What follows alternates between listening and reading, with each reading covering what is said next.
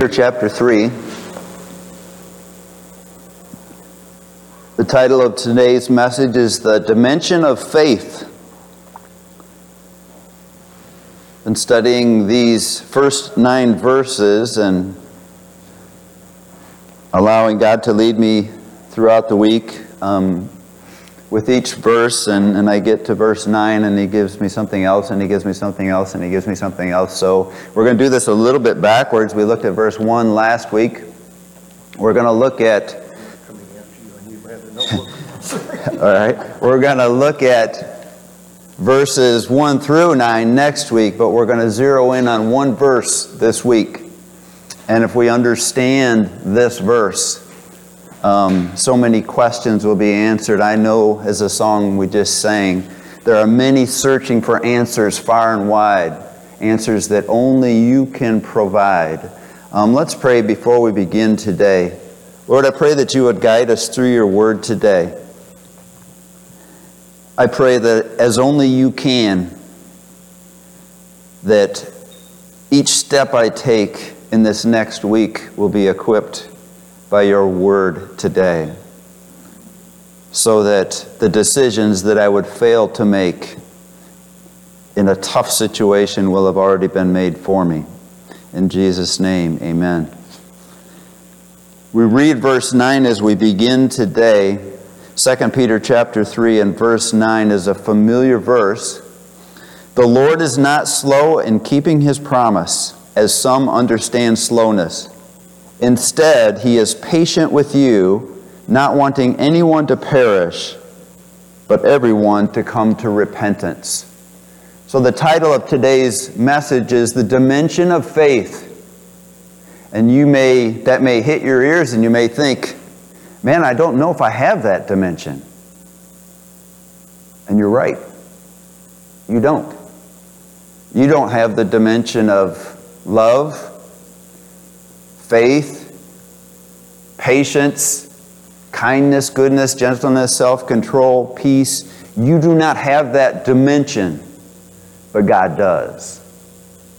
And what happens is, when we ask God difficult questions in difficult circumstances, what do we do in this crisis? What do I do? How do I make the decision? How do I know what's right to do?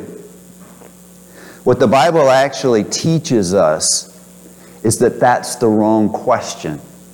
That's the wrong approach. The reality is, we just sang, You're a good Father, and I'm loved by You. That's what we need to know. When we ask God a hard question and we look around, we're looking in the wrong place. When we ask God, what about this? Can You fix this? Can You deal with this? Can You give me this? The Bible actually teaches that the question should be, who are You? So when Jesus, the night that He was arrested in John 17 and verse 3, He's talking to His good Father when He says, this is eternal life, that they would know You, the only true God, and the one that You have sent. If we know those two things, everything is answered. So, peace today, grace today. We need them both. So how do we receive them today? 2 Peter 1:2.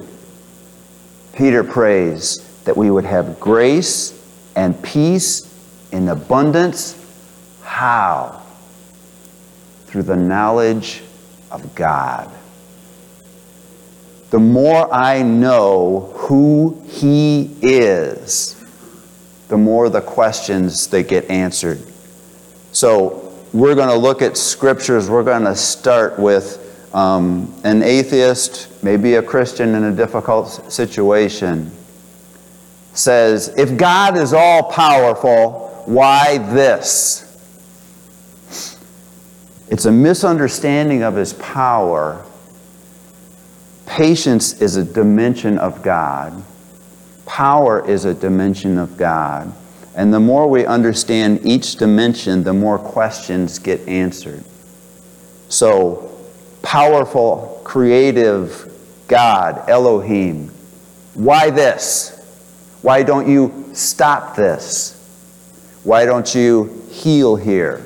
Why don't you change this? We're going to answer those questions today by understanding who God is. Turn in your Bibles to Isaiah chapter 55 as we start with omnipotence as a dimension of God. So omnipotence is a dimension of God. God is all-powerful. Can He do anything? He can do anything that doesn't contradict His exclusiveness. So, He can't make square circles, and He can't violate free will, because those are exclusive, and He cannot violate those things. He has the power for anything, but it is power that fits His dimension of omnipotence as well as all of His other dimensions. We pick this up in verse 6 of Isaiah 55, and we see it's actually a passage about repentance. Seek the Lord while He may be found. Call on Him while He is near. Let the wicked forsake their ways and the unrighteous their thoughts. Let them turn, repent to the Lord, and He will have mercy on them. And to our God, and He will freely pardon. That's what actually happens when we are saved. He pardons our sins. Verse 8, for my thoughts are not your thoughts, neither are your ways my ways, declares the Lord. As the heavens are higher than the earth, so are my ways higher than your ways, and my thoughts than your thoughts. As the rain and the snow come down from heaven, and do not return to it without watering the earth, and making it bud and flourish, so that it yields seed for the sower and bread for the eater, so my word goes out from my mouth, logos, in the Greek and the New Testament. It will not return empty, but will accomplish what I desire and achieve the purpose for which I sent it. When we limit the dimensions of God, questions are hard to answer. So all-powerful seems limitless. But when we approach God and say, okay, God, if you're all-powerful, why evil? Why plague? Why suffering? And when we look at Him through one dimension, that question is hard to answer. Turn in your Bibles. Stick something in Isaiah. We'll be in chapter 53 in just a second. Turn to 1 John. 1 John chapter 4.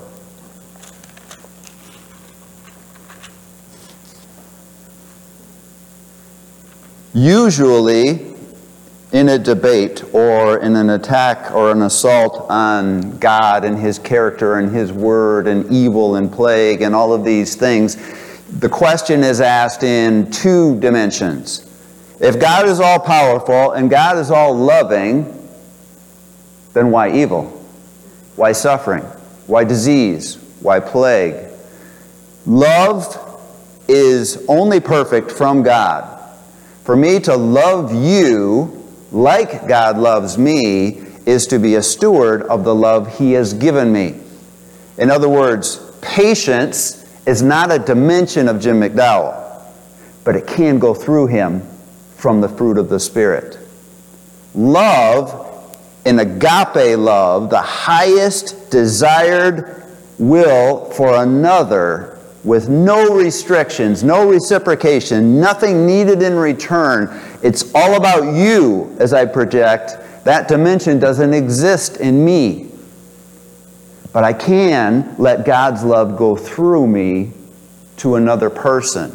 Love is a paradigm that you make this circle all the way around back to love. And if you see the paradigm, you see what God does in His love, you begin to understand why evil, why suffering.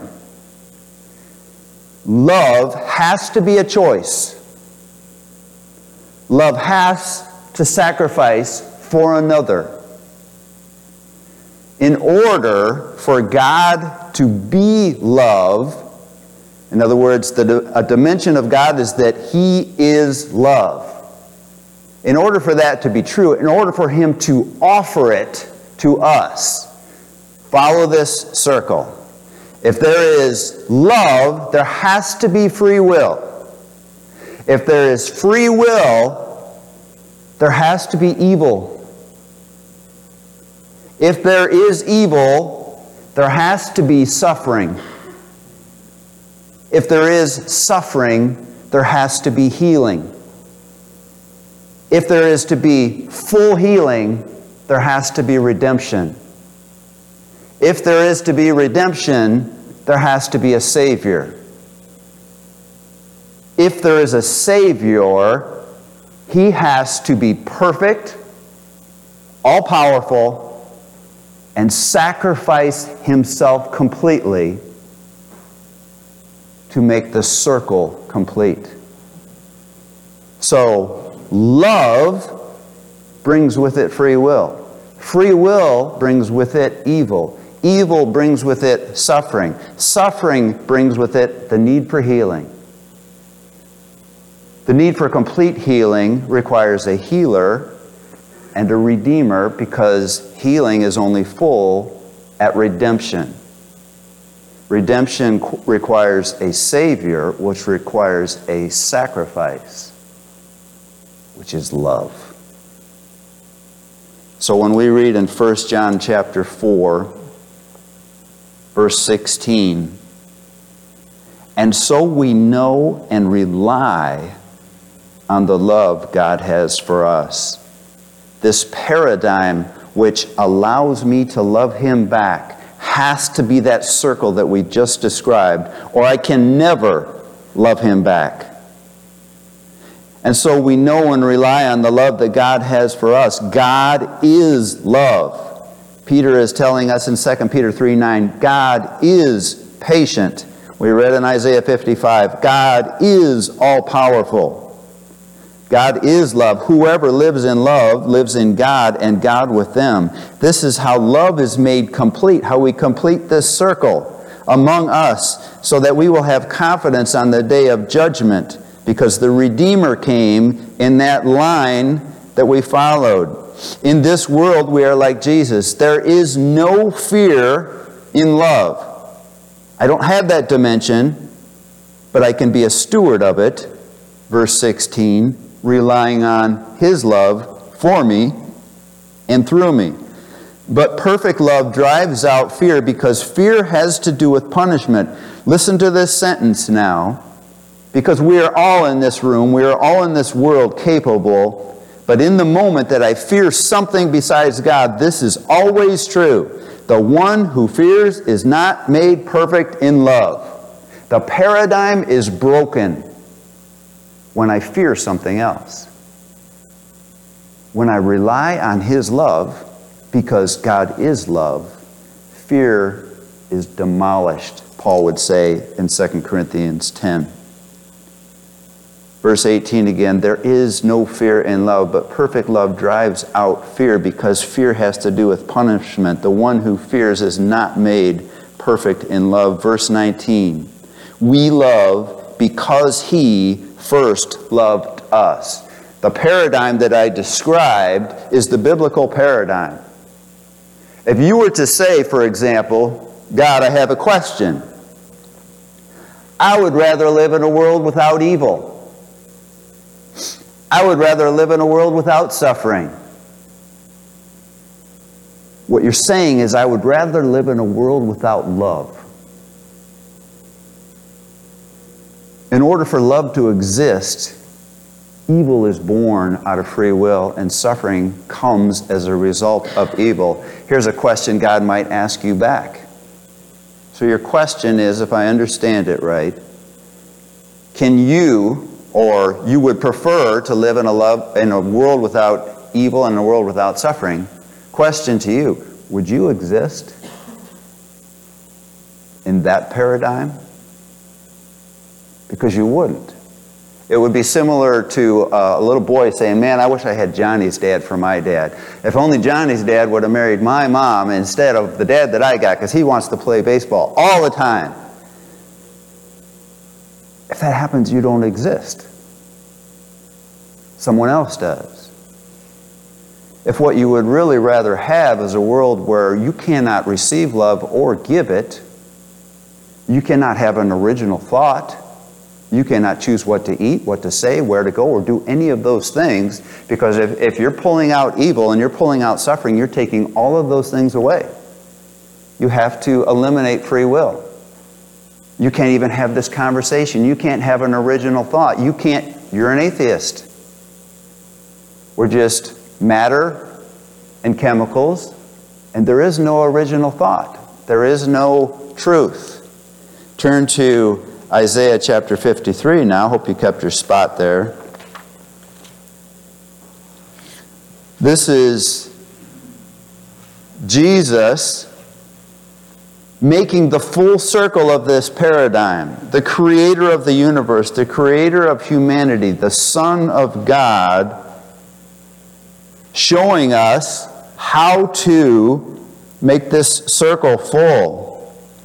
In Isaiah 53, verses 4 through 6, we should read the whole chapter. In the interest of time, surely he took up our pain, which is a result of free will, and bore our suffering, the result of free will. Yet we considered him punished by God, stricken by him, and afflicted. But he was pierced for our transgressions. He was crushed for our iniquities. The punishment that brought us peace was on him, and by his wounds we are healed. We all like sheep have gone astray. Each of us has turned to his own way, and the Lord has laid on him the iniquity of us all. That's love. That's God's love. That's God saying, I offer you the highest level of love, which brings with it free will, which is going to result in evil, which is going to lead to suffering and disease and sickness and seemingly untimely deaths. It's going to bring sin after sin and evil after evil. It's going to bring curses on the land. It's going to bring curses on people. It's going to bring curses on Satan. And it's going to be so messed up, but I'm going to make it all right. I'm going to heal every wound. I'm going to bind up every infirmity. I'm going to love to the fullest extent by stepping off of my throne, going to the once perfect creation, drawing those created to myself by redeeming them from the curse that was brought by the love that I expressed in the beginning. Because this is the only paradigm where you choose me back. That's the only way possible that I can say, I love you, Lord. So we know that in all things God works for the good of those who love him and are called according to his purpose. This paradigm, for God so loved the world that he gave his only Son, that whoever believes in him shall not perish. This paradigm, this is how we know what love is. God, Christ Jesus, laid down his life for us. This paradigm of love, God demonstrates his love in this. While we were his enemies, while we were sinners, while we were fallen, while we were against his plan and wanted our own plan, Christ Jesus died for us. That's love. In a strange way, when you see a pandemic, you should think love. When you see evil in the world, you should think love. Because without free will, we can't love in return. We can't have an original thought. We can't do anything for anyone that can in any way be described as love. So 2 Corinthians 5:21, God made him who had no sin to be sin for us, so that we might become the righteousness of God. Turn to Hebrews chapter 2. When you add the dimension of love, and you honestly look at the paradigm, so the paradigm that I gave you, that circle from, God giving His love, God giving us His blessing, God giving us His free will, which leads to evil, which leads to suffering, which leads to healing, the need for healing, the need for redemption, needs a Savior, needs a sacrifice, needs Jesus to give up everything on the cross for us. Even in a practical sense, a non-saved person could see that paradigm and recognize it. And the question becomes answered. We add another aspect, another dimension in patience as we look at God. In Hebrews chapter 2, we see pictures of this patience. When Jesus came and walked this earth, verse 14, since the children have flesh and blood, He too shared in their humanity. We're before the cross now. We're Jesus experiencing exactly what it would be like to live in a fallen world. Verse 14, since the children have flesh and blood, He too shared in their humanity, so that by His death He might break the power of him who holds the power of death, that is Satan, or that is the devil.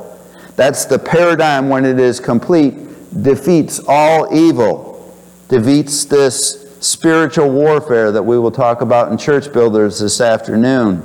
Verse 15, and to free those who all their lives were held in slavery by the fear of death.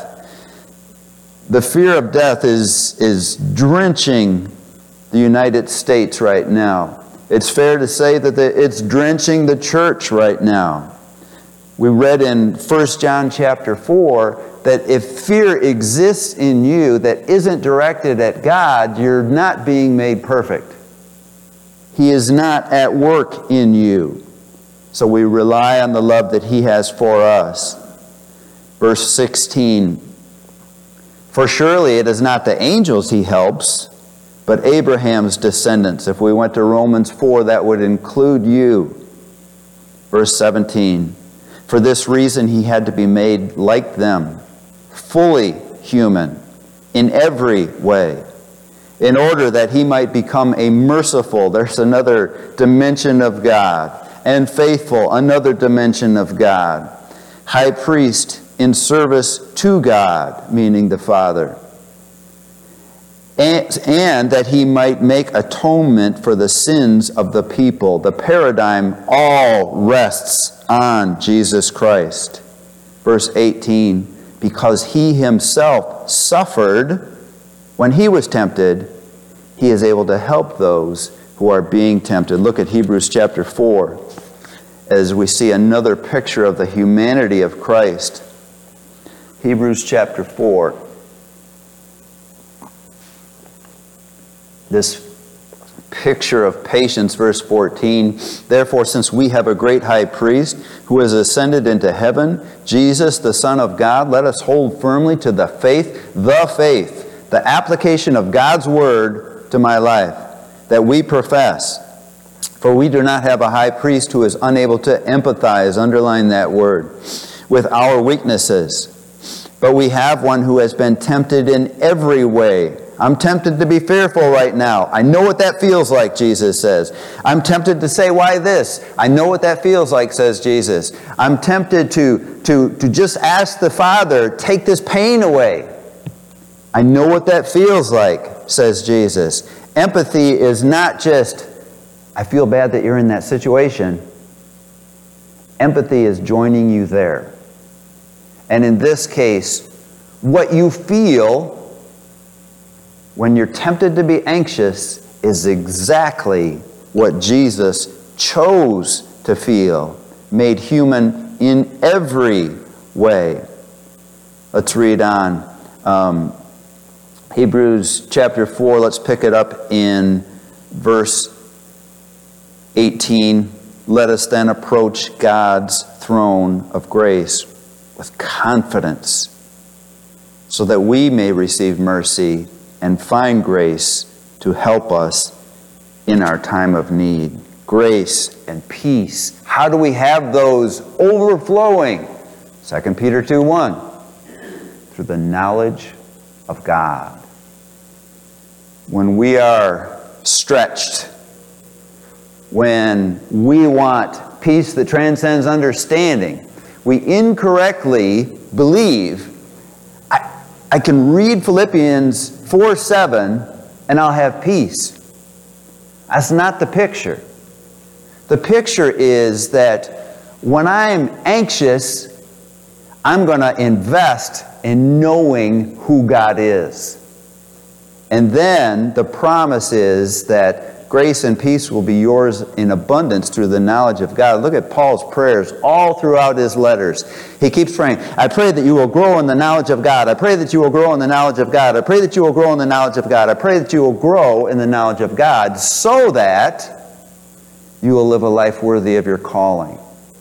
It seems like I'm in a situation like, Lord, look at these circumstances. What's the specifically do I do in these circumstances? Should I do this or should I do that? And we look up and he says, get to know me. Get to know me. Because the knowledge of God brings all of the answers to the surface. Empathy. Turn back to Genesis chapter 2. As we see the beginning of this paradigm as it relates to man. Genesis chapter 2.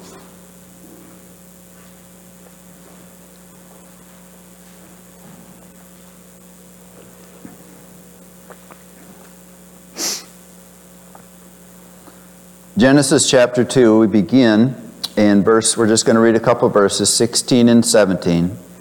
This is the first command in the Bible. It's the only command given to Adam in the beginning, and it precedes Eve. So Eve is not created yet, and the Lord God, verse 16 of Genesis 2, commanded the man, you are free, free will, to eat from any tree in the garden. It's your decision. Even what I'm going to tell you next, Adam, it's your decision. Because love can't happen unless free will comes first. If free will comes first, then he can give a command. Verse 16, and the Lord commanded the man, you are free to eat from any tree in the garden. But you must not eat from the tree of the knowledge of good and evil, for when you eat from it, you will surely die. And then he gets into the creation of Eve, beginning in verse 18. Blessing. This is all for you, Adam. Anything you choose. Command. Don't eat from that tree. Promise of wrath if you do. He couldn't have given Adam more. He loved him and gave them this incredible creation. He says, this is all for you. The choices are now yours. And then he says, but don't eat from that tree. And he says, if you do eat from that tree, death comes to you. He gave him every guardrail. It's like a bowling alley that you just have to get it to the other end. And Adam is standing there. And God says, you're free to do anything in this bowling alley. And he says, this is the tree of the knowledge of good and evil. And he says, stay away from that. But you can have everything else. And he puts up guardrails. He says, here's your blessing. Here's your free will. Here's your warning. Here's the conclusion of the wrong choice. Now go. And free will brings an evil choice. An evil choice leads to suffering that is described extensively in chapter 3. The ground is cursed. The woman is cursed. The work of the man is cursed. These are the sufferings that follow evil. In verse 15, a promise is made. And I will put enmity between you and the woman, and between your offspring and hers, and he will crush your head, and you will strike his heel. We'll probably talk about that this afternoon. Turn to chapter 4 as we see the patience that follows the sin wherever it goes. We need to understand what Peter is saying when he says God is not slow in keeping his promises. Some understand slowness, but he is patient with you, not wanting anyone to suffer, but everyone to come to repentance. We see his patience with Cain here. Cain has already sinned. He's already disobeyed. He's already messed up. He's already become his own God. And God comes to him in patience and gives him a second chance, just like he has me. We pick it up in Genesis 4, verse 6. Then the Lord said to Cain, "Why are you angry? Why is your face downcast? If you do what is right, will you not be accepted?" This is extreme patience towards Cain. "But if you do not do what is right, sin is crouching at your door. It desires to have you, but you must rule over it." I heard a senator, I don't even know who it was, it's probably good that I don't, saying that she kept building until she finally made this statement this past week. "We want you to do whatever you feel is right. If you're sick, don't go to work. If you think you might be sick, you don't go to work. If you just don't want to go to work, we want you to do what you think is right." And that's the country that we live in on bigger questions, and we won't get into that today. But the movement in Congress and in California and New York, interestingly enough, is that they want to recreate the Constitution so that people will do what they feel is right. And anyone who stops someone from doing what they feel is right will be judged by the law. Let's look in Romans chapter 2. What we saw in Genesis there. Blessing and freedom require boundaries. Everything falls apart without boundaries. Without a moral code, there's nothing. Without sidelines and end zones, you don't have a football game. Without, in any sport, without rules, you lose the game. I mean, you lose the game entirely. For God to give freedom without boundary is careless. But He doesn't. Promise. Adam, this is all for you. Free will. You are free to make decisions from now on as you choose. Boundaries. You must not eat from this tree. And then the prophecy of condemnation, you will surely die. To Cain, if you do what is right, will you not be accepted? Free will, blessing, second chance, promise. But if not, only wrath awaits. Sin is crouching at your door, he says to him. You must rule over it. In other words, if you want to live and love yourself, in Romans chapter 2, we pick it up in verse 3. So when you, a mere human being, pass judgment on them, and yet you do the same things, do you think that you will escape God's judgment? Without judgment, there's no love. Verse 4.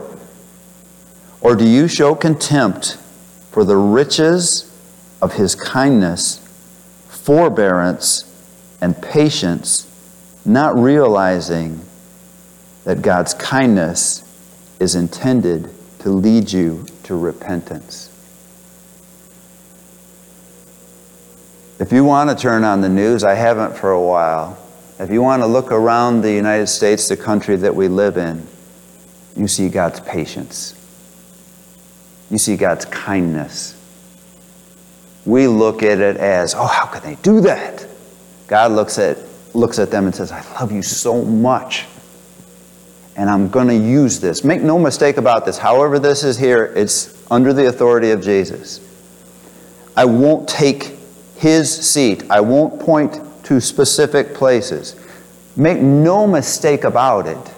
He is using COVID-19 to bring people to repentance in the church and outside the church. Why? Because he's kind, he's forbearing, he's patient, he's loving, and he died for each one of them to prove it.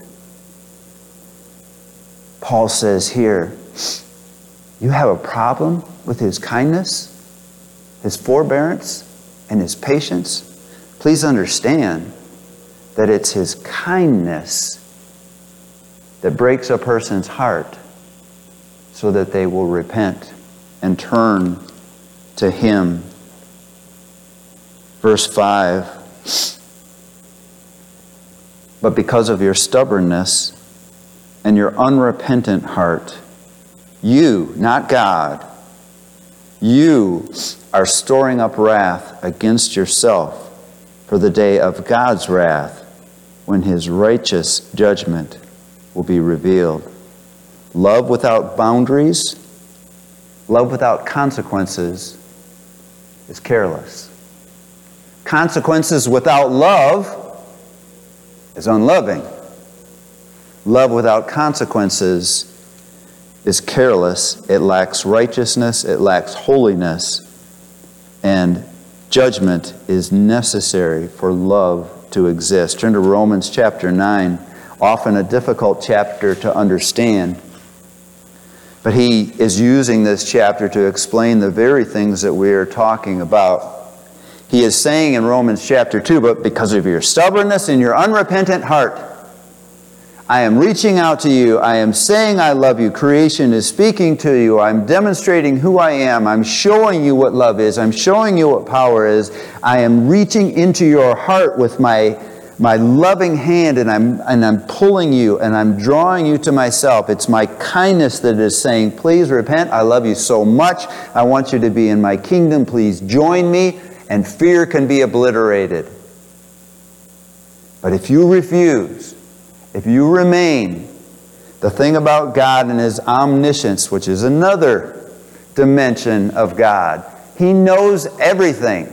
So he is all powerful, he is all loving, he is all patient, he is all kind, he is all good, and he knows everything. Knowing everything is another dimension onto patience. So if we try to think from a human perspective, because we are finite, we started there in Isaiah. Our thoughts are so far below his, but he created us like him so that if we get to know him, we can begin to understand what he is like. So imagine a 9-month-old baby. Their lack of communication skills, their desire to know and understand the parent, the world that's going on around them. They want to say, my stomach hurts, so they scream. They want to say, I'm hungry, so they cry. They want to say, my behind hurts, will you please change me? It's red. But I can't say any of those things. And let's say they form a relationship with their father. The mother's doing all the work, but this big dude comes in whenever I cry, and I want to explain things to him, and I want to ask questions, and I want to ask, why does my stomach hurt? Why is my behind hurt? Why am I feeling like this right now? Why do I have to wear these clothes? Why? And what he does know is that whenever this big dude picks him up, he smiles at him, changes his diaper, he gives him a bottle. This dude loves me. And then this 9-month-old baby, through a checkup, has a heart murmur. Can't tell the baby that. Can't enter a conversation with him about that. But he walks into this doctor's office in the arms of this guy that's smiling at him. This is going to be okay. And all of a sudden, he goes into this room with really bright lights, and the dad holds him down on the table. And he's thinking, Dad, why are you doing this? And he holds him still, and then this evil person in a white coat comes in, and he starts putting tubes in him. And he's like, Dad, why don't you stop this? And then, while my dad is pinning me to the table, he sticks a needle in me to take blood out, and I'm screaming, Dad, do something. Dad, protect me. Dad, don't you love me? And he can't say any of those things, so he is left with those questions. And the procedures don't end, and he has to take this baby that he loves repeatedly, and each time the baby's like, Dad, I thought we had something here. I thought that you loved me. I thought that you were good. I thought that you were patient. I thought you were all of these things. And these procedures are so painful, and it seems like you don't care. And then the baby grows up and realizes, Dad, I really want to thank you for taking me through that, because I wouldn't be alive today. Maybe on a simpler level, a 16-year-old child says to his dad, I want to go out with my friends. And we're going to be out late, and he knows who the friends are, and his dad says no, and there's just this battle going on. And he thinks back one day in his 40s, and thinks, man, the 4 people are going out with it that night, 2 of them were killed in a car accident one day. One of them has just gone through his 2nd divorce, and the other one is homeless. My dad saw something that I didn't see. Suffering in both of those cases. Suffering in one case is medical procedures, and another is limitations on what I can do. You can't eat from that tree. You can't go out with those kids. That's a small glimpse of what it is like for us to say, why this, God? Why don't you stop this? We have the questions that little baby has. Paul is talking about the patience of God in Romans 9. We're going to pick it up in verse 22. What if? Paul is asking a question to the Roman Gentiles that he knows the answer to. Remember the second example in chapter 2 and verse 5 is to the person who is stubborn, unrepentive. God is all-knowing. So a father knows a baby needs a medical procedure. The Father and God the Son know every moment in history of every person's life. They know Ephesians 1:4, everyone who will believe when they will believe, and they're placed in Christ forever. He also knows everyone, no matter how much patience, no matter how much love, no matter how much kindness, will say no, no, no. And He loves them so much that He says okay. That He says okay. That's what He said to Pharaoh. Verse 22, what if God, although choosing to show His wrath and make His power known, bore with great patience the objects of His wrath, prepared for destruction?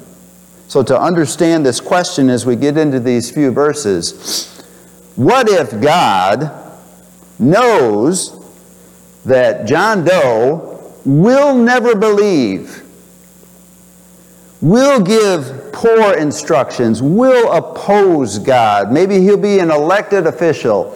Maybe he'll be visible to many people. And he will never respond to the kindness of God. He will never repent. He is storing up wrath that one day Christ already took at the cross. he will have to take back because he refused the redemption of the cross. What about that person, Paul says? Can God use him? Absolutely, through his foreknowledge. Verse 22 again, what if God, although choosing to show his wrath and make his power known, bore with great patience the objects of his wrath, prepared for destruction? What if he did this to make the riches of his glory known to the objects of his mercy, whom he prepared in advance for glory, even us, whom he also called, not only from the Jews, but also from the Gentiles. As he says in Hosea, I will call them a people who are not my people, and I will call them my loved one. And I will call her my loved one, who is not my loved one, referring to Israel and the church. Here, Paul is using a quote from Isaiah. What if my next door neighbor is resolved from conception to death? Never follow God, don't care what you say. What if God uses him to make me think, maybe I should follow God? When we get into the paradigm and the dimension of all-knowing, it's too big for us. He knows everything. And when he knows everything, and he has patience for everything, and he is always good, and he is always loving, and he is always powerful, and he is always present, the question no longer is, why this? The question is, tell me more about yourself. Help me understand. Help me to know who it is that I'm asking so that I can understand what the answer is, so that I can understand why Stephen was stoned, but the gospel spread more quickly from that event than any event post-resurrection. But in that moment, God, why this? When the girl at Columbine is shot, in that moment, God, stop it. Don't allow that to happen. But you and I will meet people in heaven, including this girl, who were saved as a result of her death. He is all-knowing, all-patient, all-loving, all-powerful.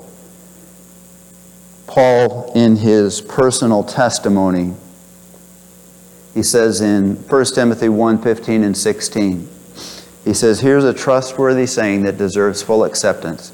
Christ Jesus came into the world to save sinners, of whom I am the worst.